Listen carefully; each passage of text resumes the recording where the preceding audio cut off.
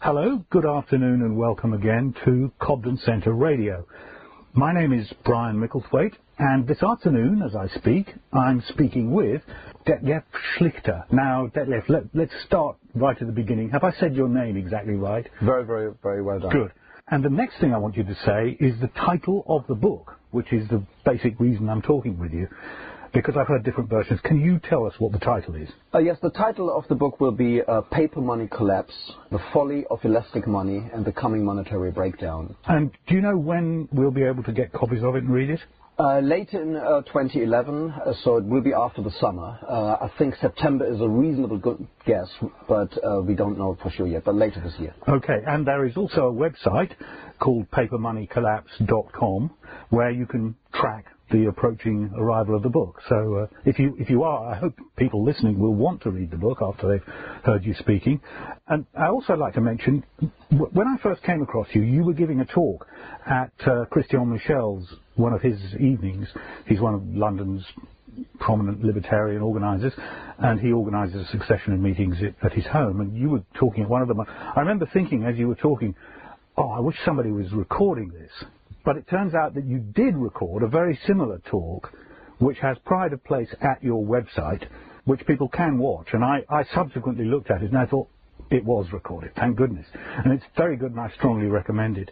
Inevitably, with the sort of half-hour time slot that we have here, you won't be able to do full justice to what you've been saying. But somebody who wants to pursue it, and I hope lots of people will, can start with that video. And of course at the website there are lots of explanations and synopses of the book and also commentaries on current events. So there's lots of ways to follow this up.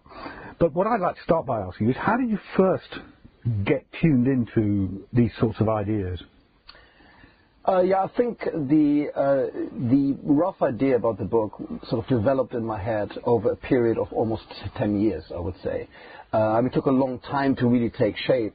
I worked in financial markets for 19 years. I started in my home country in Germany in 1990. Started out as a trader in the derivatives market. And you'd been at university in Germany, yes, hadn't you? Where was that? That was at the University of Bochum. Many people, I think, in the UK may not know it. It's not a very big university. I studied there economics and business, and I would describe that as a sort of fairly standard mainstream education in economics. We will later speak about the Austrian School of Economics, of course, which has a huge influence on me. And well, I did not get an Austrian education. I was interested that just like a number of people I've talked to, the name Hayek turned up in your course, just in passing, often in passing in connection with legal issues, something like that, sometimes not even economics. But some people say, that sounds interesting, and that is the way in. And I believe that's what happened with you. Absolutely correct. I came across Hayek. I had a very good professor at university in Bochum who did courses in macroeconomics, and we came across von Hayek, and I read some of von Hayek's book in German. Which book was that? I think it was actually Law, Legislation, Liberty, this Law again. 1970s yes. Book. And it's very interesting because I do think that there is Hayek has a huge following. Yeah, I think even outside of sort of the hardcore Austrian group, he seems to have a big, in particular in the 70s, he gained a big crossover appeal. I think as people got interested in Friedman, for example, and monetarism, I think people then also discovered Hayek. I think if you pursue Austrian school economics a little bit further, you realize that in many ways Hayek was later in life probably no longer really a proper Austrian. I don't want to go into the details here of Austrian methodology, but Hayek was very important, I think, in the development of Austrian theory in the late 20s when he wrote his first book, and then in the 30s when he worked with von Mises.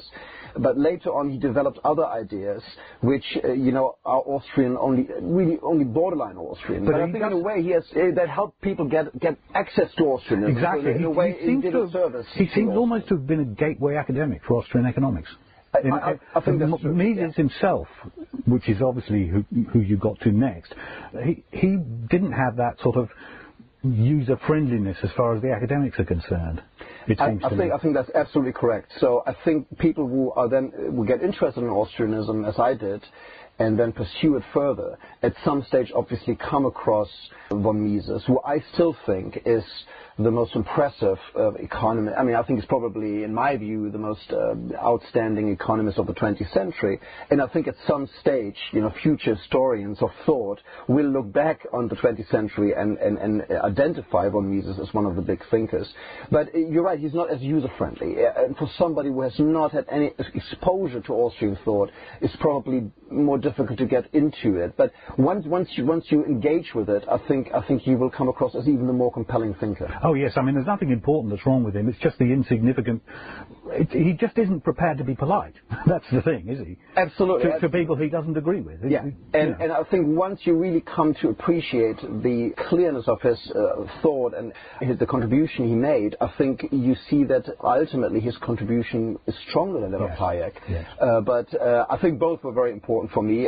But coming back to your earlier question, Brian, it was von Hayek. So I then began my career in financial markets. Yes. How did the fact that you'd already been thinking along these lines influence how you did your job, or was it the other way round? I think at first it did not really affect my work life too much. I mean, I think by the time I went into the financial markets, I would already have called myself, or at the time I already called myself, a free marketeer, or somebody who believed in limited government. I mean, I'm not quite sure if in 1990 when I started I would have used the word libertarian. In Germany it wasn't a very widely used term anyway, but I was already leaning towards those kind of ideas. But when you start in a career, the first thing you try to do is try to fit in. So I think the people I work with, they realize I'm a free market kind of thinker, but at first you just learn your trade and you do what the people next to you do. So I don't think it has shaped in any shape or form my work life early on. But as my career progressed, and then in 1996 I moved to the UK and worked in the city in London, I continued my interest in Austrian school economics and in Hayek, and then later von Mises and Rothbard and other writers. I pursued that as a hobby, as a pastime. When did it start? When did you start thinking, hey, this is starting to happen? I can feel this, in the puzzled faces of my colleagues who are trying to work out what just happened on the markets this afternoon. Was it like that, or? Yeah, I think that because at a certain point you said, I'm going to get out of this and I'm going to write a book. Yeah, when did that start happening? I think the decision to leave the markets really, to step out of the markets and dedicate myself completely to an intellectual endeavor and write a book. That I made that decision in this recent financial crisis. So I would say it was an idea that had evolved in 2007, 2008. And by late 2008, I was pretty much clear set. And in 2009, I spoke to my colleagues, the people I had worked with at the time, and I should make this very clear. I had 19 years in financial markets. I really enjoyed it. Not only because it's a job in which one can make good living, but also I met very interesting people. Very interesting people, many of them which became friends, and so I really had a good time there. But I realized I had to step out, and I think the development started the first time when I began to realize that the Austrian school was giving me insights in financial markets. That was probably in the late 1990s, and I think one key event. As early as that? Yeah, so that's why I was saying. I thought you might have been about to say something like 2006 or something like that. No. What happened in the late 90s? I think that there was a time. I don't know if people remember today. In 1998, a major event in financial markets was the collapse of the hedge fund LTCM, long-term capital management, and in the same time, a bit early in August 1998, Russia defaulted on its debt. So we had the Russian collapse, and then linked to that, because Russia kicked off sort of spread widening, risk premiums in financial markets widened, and that ultimately unraveled this big hedge fund long-term capital management. And in late 1998, the Fed cut interest rates between meetings, lowered interest rates, although the U.S. Fed, the U.S. Central Bank had previously had a tightening bias, obviously fearing that they were too generous in providing liquidity. But when LTCM occurred and risk premiums widened in markets, the Fed cut interest rates to stop the deleveraging process. And just having learned about the Austrian business cycle theory, having learned about the danger of artificially lowering interest rates via money injections, there was a time when I felt like, this could be... Sounds like a little bell. I can almost hear exactly. Ting, a little sigh. Hey, what's this? Yes. Absolutely right. And then I think that it was a strange period because in 1999, then the U.S. economy came back. And in fact, people will remember in 1999 and in 2000 we had the Nasdaq bubble and the dot-com bubble. It was a big time. Lots of people made lots of money in the equity market. It was really a boom time, and people were, there was a time when probably Alan Greenspan, the chairman of the U.S. Fed, was at the pinnacle of his career because everybody in financial markets said, like, this is great. He averted a crisis. This LTCM in Russia, the situation could have evolved into something bigger. But he stepped in, used his power to lower interest rates at the right time and kept the boom going. And people don't have a problem with this because they always felt, the only... So in other words, it wasn't people being confused and baffled in 2007. It was people being, you thought, too happy in the year 2000. Absolutely. And what I began to feel at the time, it was like, coming from the Austrian point of view, you realize, if you're steeped in Austrian school economics, you know that if a central bank expands the supply of money and thereby lowers interest rates, you have many, many consequences. Not just higher inflation. That's the only thing that really the mainstream, in particular in financial markets, focuses on. And this is almost like, well, if we have no inflation problem, the central banks can just stimulate the economy and the equity market and just keep it going, and there is no harm. It's almost like a free lunch. And I felt at the time that this was a mistake. And then in 2001, obviously then after some time, the Fed realized that things were again getting a little bit out of hand. People becoming too bullish, and the equity market was booming a little bit too heavily, so they began to tighten policy again slightly. And then, not surprisingly in a way, the economy immediately corrected, simply for the reason that all the massive liquidity injections had obviously made the economy almost addicted to constant inflows of more money and low interest rates. And once the central bank even removed this slightly, there was a sharp response. And when that occurred in 2001, 2001 the equity market corrected. 2001 we had a minor recession in the United States, obviously then in September 2001 also the terrorist attacks, and then the Fed obviously again tried to stimulate the economy, and this time becoming more aggressive, taking rates all the way down to 1%. So it's the sense of a crescendo that you were beginning to feel. I think that's a very good description. Yeah, each of these scenarios I felt like, well, you were just kicking the can down the road here. Whenever the system corrects, we're pushing more money into the system and extend the boom for another round. So yeah. And this was another thing for me. It's not like I felt like I'm seeing something here that is completely unique or that I'm the first to discover. There is an entire literature out there that explains artificial lowering interest rates via money production, via the injection of more fiat money, paper money into the system. I've got a strange image in mind. I've got an odd picture in my head at the moment of you living a double life. You're nice, safe Mr. Schlichter in your daily job, but at night you study the Austrian school. It's almost as if you're wearing a completely different costume when you're doing it. I think that's a very good description, and that's exactly how I felt. It was you feel slightly schizophrenic.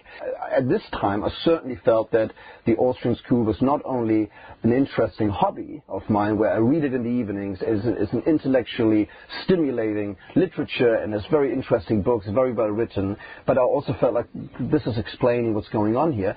And you're absolutely right, another part of my daily work life was also that I worked with people and with my clients and my colleagues who were very much steeped in the mainstream view of things, and couldn't see the problem with the central banks lowering interest rates, pushing more money into the economy. it was almost like there's no inflation, so what can the downside be? And if inflation comes back, then we hike. So the idea that you create capital misallocations, that you distort the allocation of capital in financial markets or in the broader economy via extended periods of low interest rates and artificially pumping liquidity into markets. I think what people keep forgetting and what was almost completely lost today is that the financial markets are supposed to transfer savings into investments, and interest rates play a very important part in coordinating these two things. But today, and even if you read the press today, it hasn't changed. It even got worse, I think. If you read the press today, the level of interest rates it's an administrative decision. It's central bankers decide where rates should be.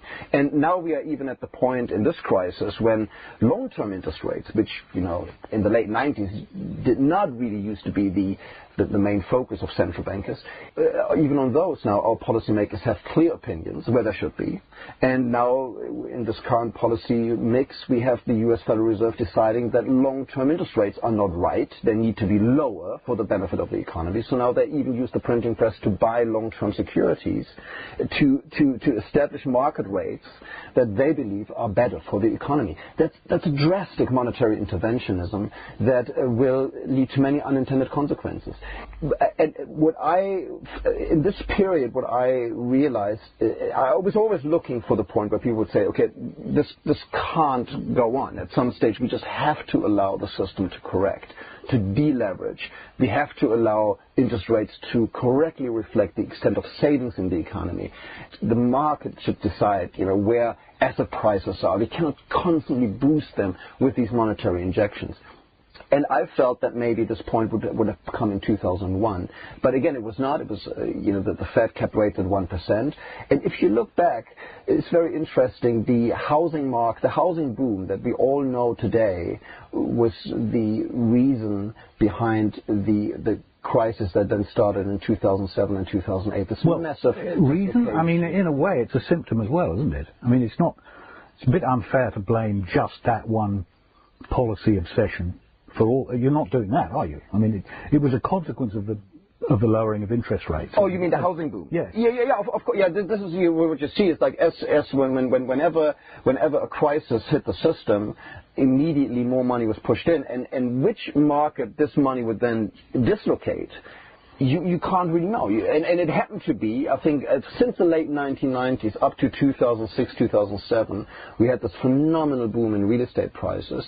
And a lot of that was accelerated further after 2001, 2002, 2003, during the time when the Fed kept rates very low. So if you look at the data today, it's very clear that by stabilizing the equity market, helping the economy in 2001 in that recession, and then keeping rates very low, that add fuel to the fire in the property market and the housing market in the US. Yes.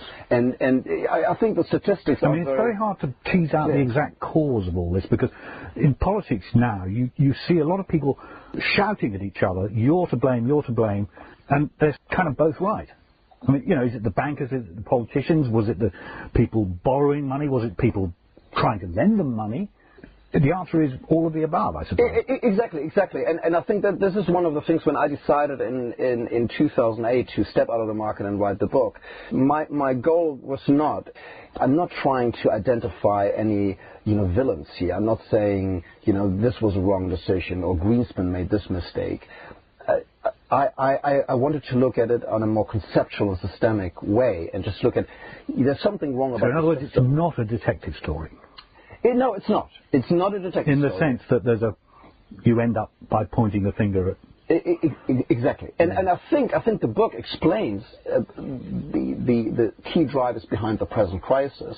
But it's not even a book about this crisis as such. It's not another book. Well, there's a lot of history, isn't there? There's a lot of history of previous paper money collapses, previous re-establishment of gold as the basis of currency. Exactly. Absolutely right. There's a lot of longer history in the book, but I think in large parts my book is really a theoretical and conceptual analysis of how paper money systems work. Because I was going to say the blog, which you do, you publish a series of quite short essays every few days at the moment. I don't know how long you're going to be able to keep that up, but recently they've been coming out thick and fast. And this is not just to sell the book, although there's nothing wrong with that. Plenty of writers have blogs to flog the book, and that's fine, good for them.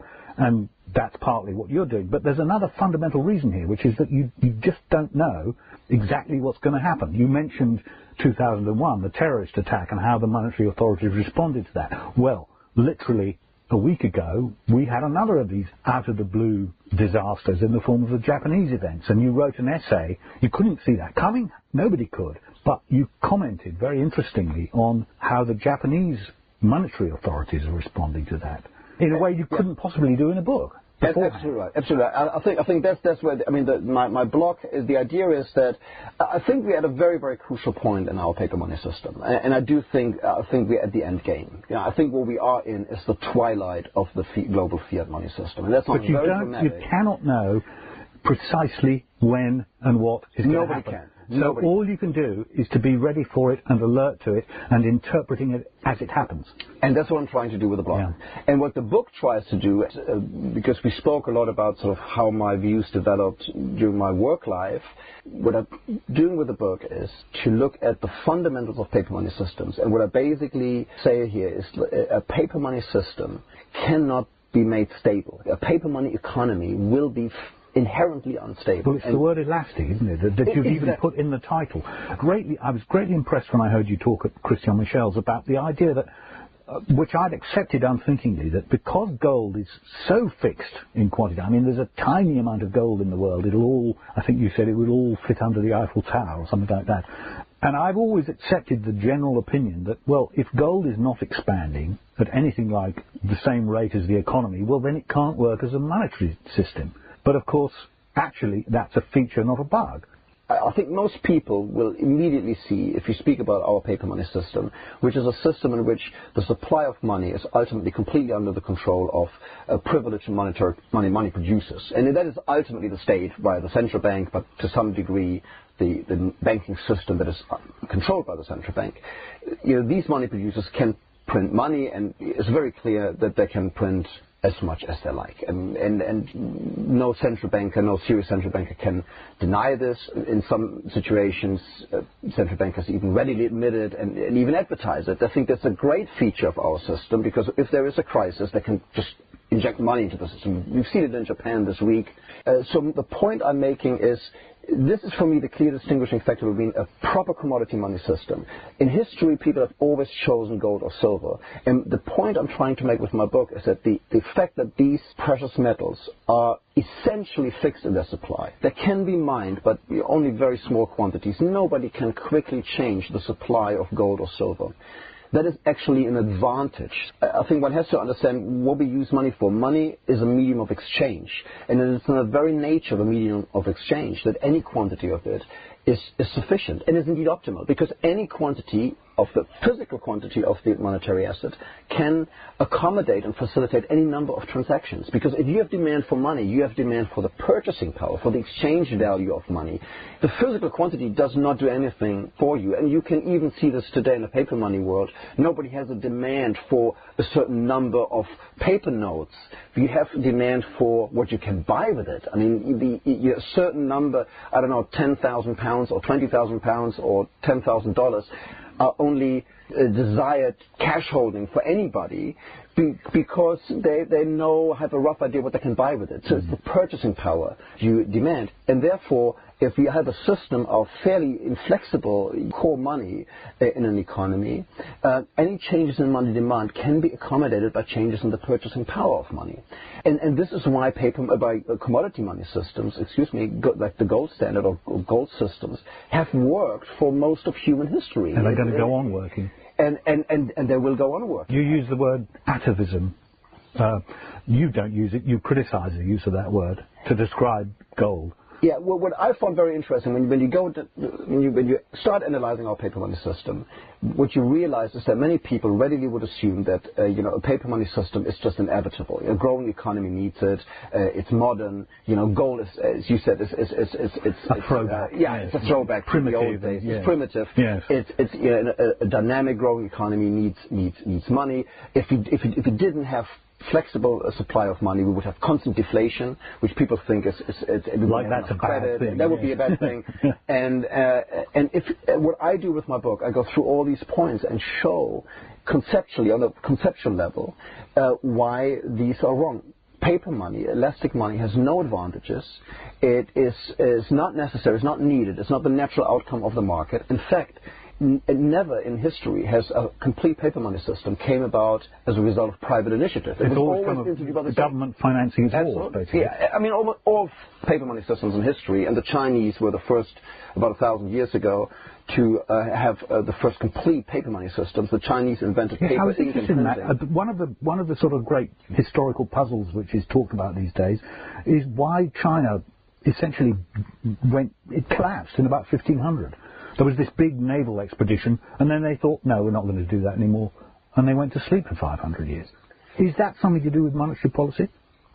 I'm sure in those kind of developments, I'm sure there are so many factors. I would not want to just all put it down on one factor. But it certainly didn't help, did it? Well, I mean, the Chinese regions that began in the sort of early 11th century to convert completely to paper money systems, after some time, they all experienced high inflation and ultimately a collapse of the paper money system.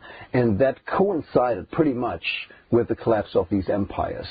The one big exception is actually the Ming Dynasty, which voluntarily abandoned paper money and went back to commodity money. Well, this brings us to the big question in everybody's minds. If you accept Schlichter's view of history, and I think most of the people listening probably will, how does this play out? I mean, you don't know the details, you don't know exact chapter and verse of what's going to happen, but roughly what's the denouement? And in particular, what I'd like to ask you is, let's have a thought experiment. Supposing you are given the microphone on global television to just tell the whole world what's what.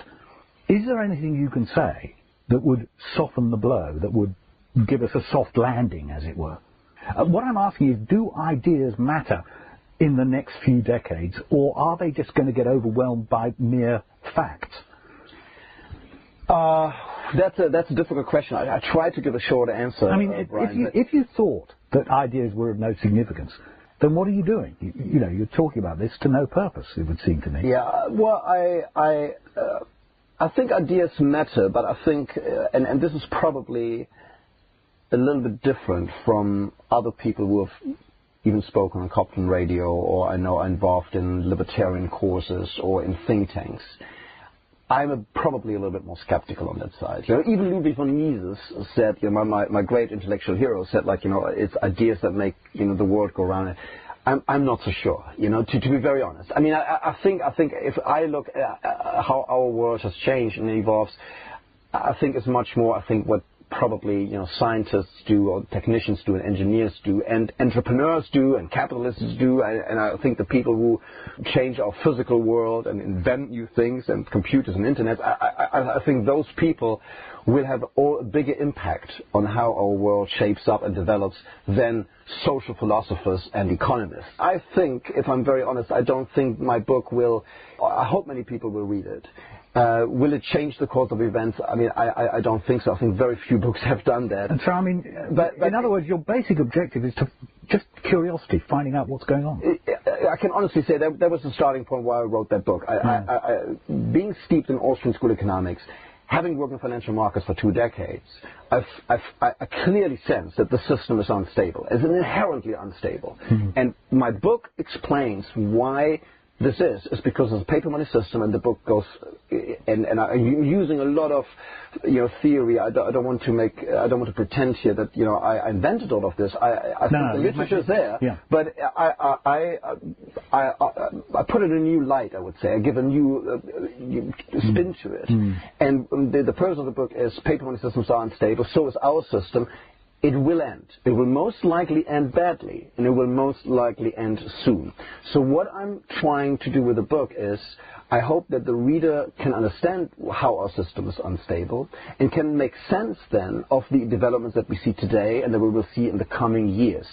So I think in terms of having any impact on other people's life, I think hopefully people who have assets or need to navigate through this chaos that is evolving over the next couple of years, I think we will have some really, really bad times. I don't think the financial crisis is over. I think this is far from over. It will have many, many more consequences.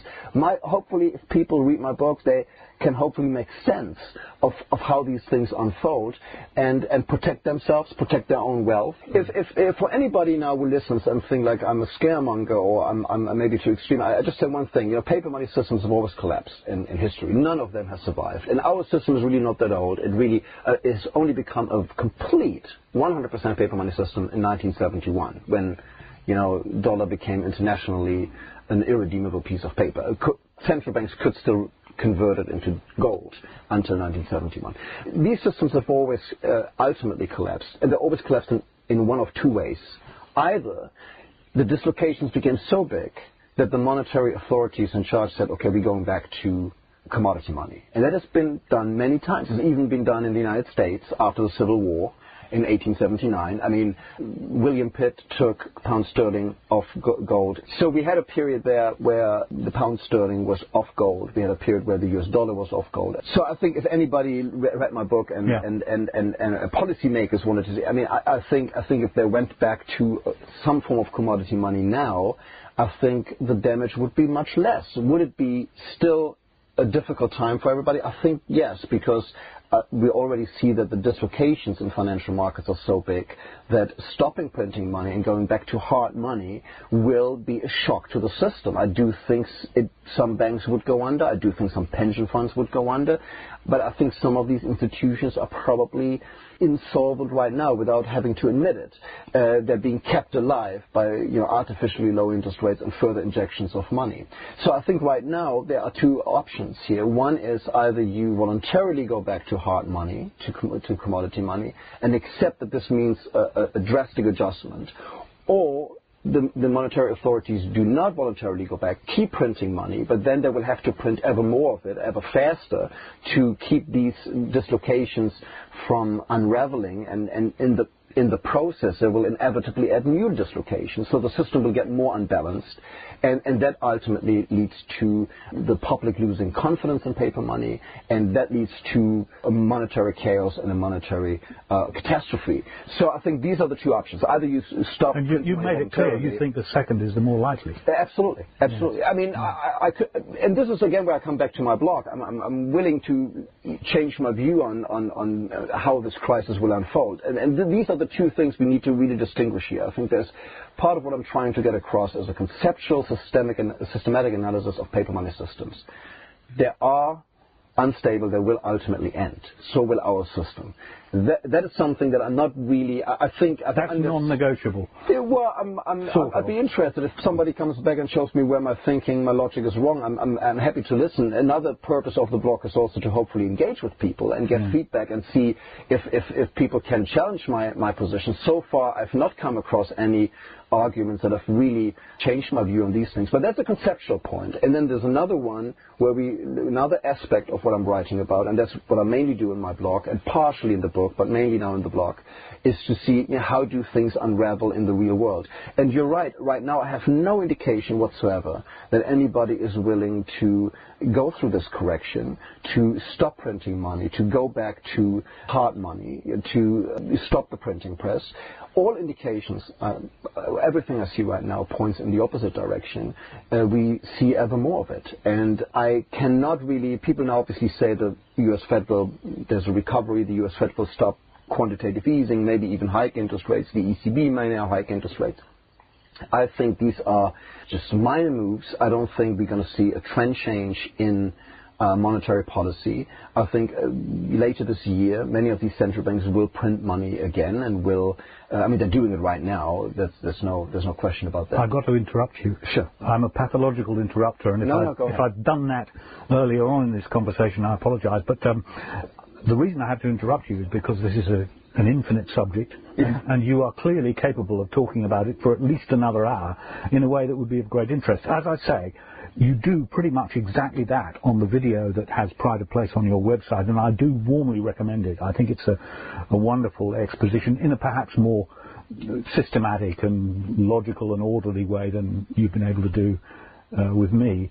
But nevertheless, it's been fascinating talking with you, Detlev, and obviously very depressing, but I don't know, it's enjoyable to know what's going on in the world, even if there's damn all you can do about it, and I've sort of enjoyed it. Thank you very much, Brian. And if I just can just add one more point, I don't think the book is a depressing read, and I hope not. My website is neither. The point simply is, I think one needs to be realistic here. I mean, I think the system is unstable, and I think it's better to face up to it and be prepared for it and look at it.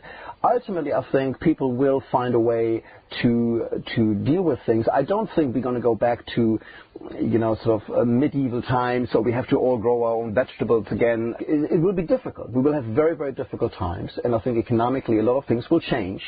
But I think it's best to face the things that are coming our way rather than, just simply hoping for the best. Thank you very much indeed, Detlev Schlichter.